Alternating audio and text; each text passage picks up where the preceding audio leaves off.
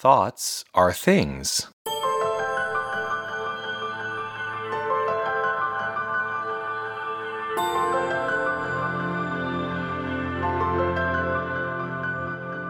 Welcome to Thoughts Are Things. I'm Jonathan Zenz. There is nothing either good or bad, but thinking makes it so. William Shakespeare, Hamlet, Act 2, Scene 2. When we take the actual time to deeply consider our consciousness, we begin the road to create change in our lives. The roadmap to change is consciousness, but that requires awareness. And all spiritual practice is about deepening awareness, an awareness of our unity with all things. This includes those beings of light whom we may have deemed enemies in our lives. You have heard it said, "You shall love your neighbor and hate your enemy." But I say to you, love your enemies and pray for those who persecute you, so that you may be children of your Father in heaven. For he makes his sun rise on the evil and on the good, and sends rain on the righteous and the unrighteous. For if you love those who love you, what reward do you have? Do not even the tax collectors do the same? And if you greet only your brothers and sisters, what more are you doing than others? Do not even the Gentiles do the same? Be perfect, therefore, as your heavenly Father is perfect. Matthew chapter 5, verses 43 through 48. Following on the heels of deepening our understanding of the consciousness of retaliation, we are met with a challenge. Love your enemies and pray for those who persecute you. On the surface, there is this message. If we are beings born of love, then we should love only. That is pretty straightforward. Do you find it difficult to love those you feel have wronged you in some way? From where does that sense of being wronged stem? I would suggest that it is a belief rooted in our own consciousness. It is our consciousness that creates enemies, and it is a decision to allow the enemy to remain an enemy. It is also a decision to live based on love. It's a choice, and it's all about energy. The more power we give to the consciousness that enemies exist, the more we experience enemies. Does this suggest that if we are in a frame of mind that doesn't accept enemies as a possibility, that there will no longer be people with whom we disagree? Of course not. There will always be people with whom we disagree. It is our consciousness that attracts them into our experience or keeps them from our experience. The more we give in to love only as the primary focus of our awareness, the more we experience and attract those who are in alignment with love. The Father in heaven, which is another way of saying the creative nature at the core of your mind and heart, is impersonal. It is mechanical. It simply creates. We are the ones who infuse meaning and heart into the creation. It is very personal to us. So then, this becomes a call to live in the fullness and recognition that we are already perfection expressed. If God is perfect, and that is who we are, then we must be perfect. That's the simple transitive property of equality. It also means that all people are perfect expressions and embodiments of the One. Whether they act accordingly is another story. And if they don't act accordingly, there is no requirement that we maintain them as factors in our lives. Beware of practicing your piety before others in order to be seen by them, for then you have no reward from your Father in heaven.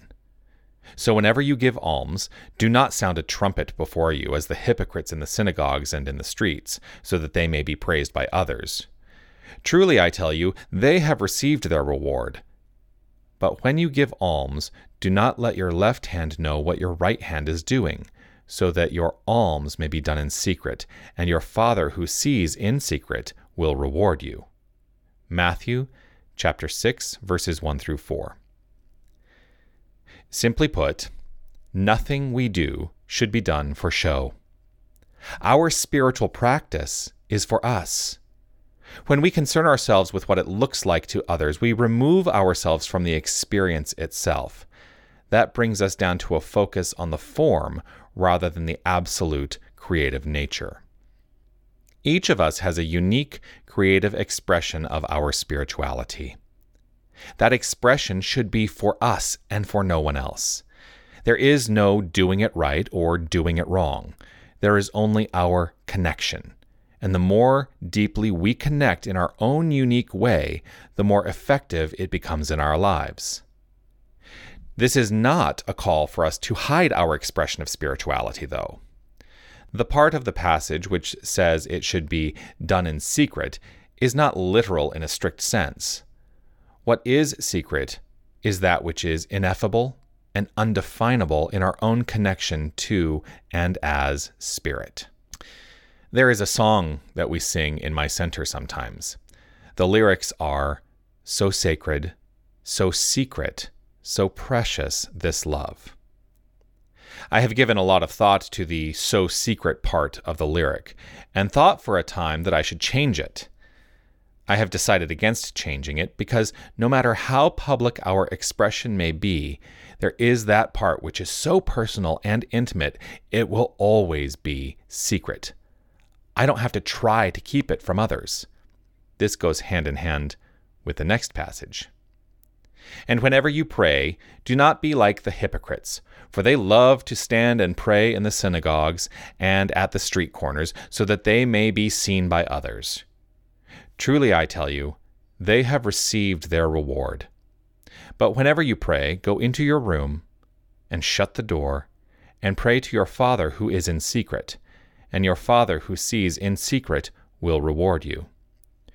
When you are praying, do not heap up empty phrases as the Gentiles do, for they think that they will be heard because of their many words. Do not be like them, for your Father knows what you need before you ask him." Matthew chapter 6, verses 5 through 8. Here's a challenge.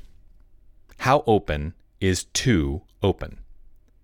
How closed is too closed? To take it more personally, how open or closed are you about your spiritual nature? If we are open, to what degree are we open, and for what purpose? Is it for the purpose of setting ourselves apart from others?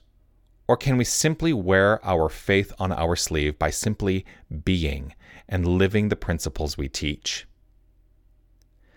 I have a tendency to believe that if I am in the consciousness of knowing that my word is my bond, then I don't need to make a show of it. The life I experience will be the evidence necessary to inspire.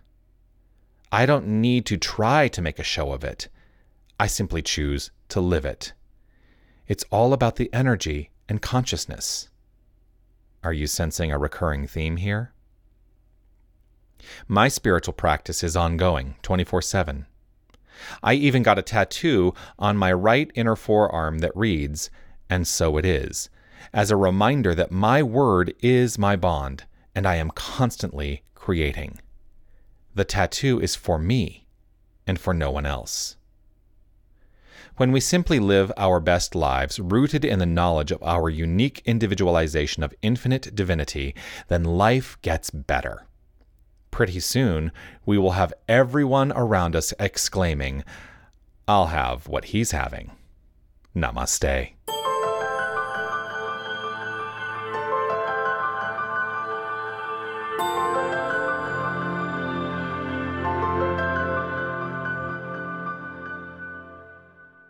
Thank you for listening. Thoughts Are Things is an independently produced podcast.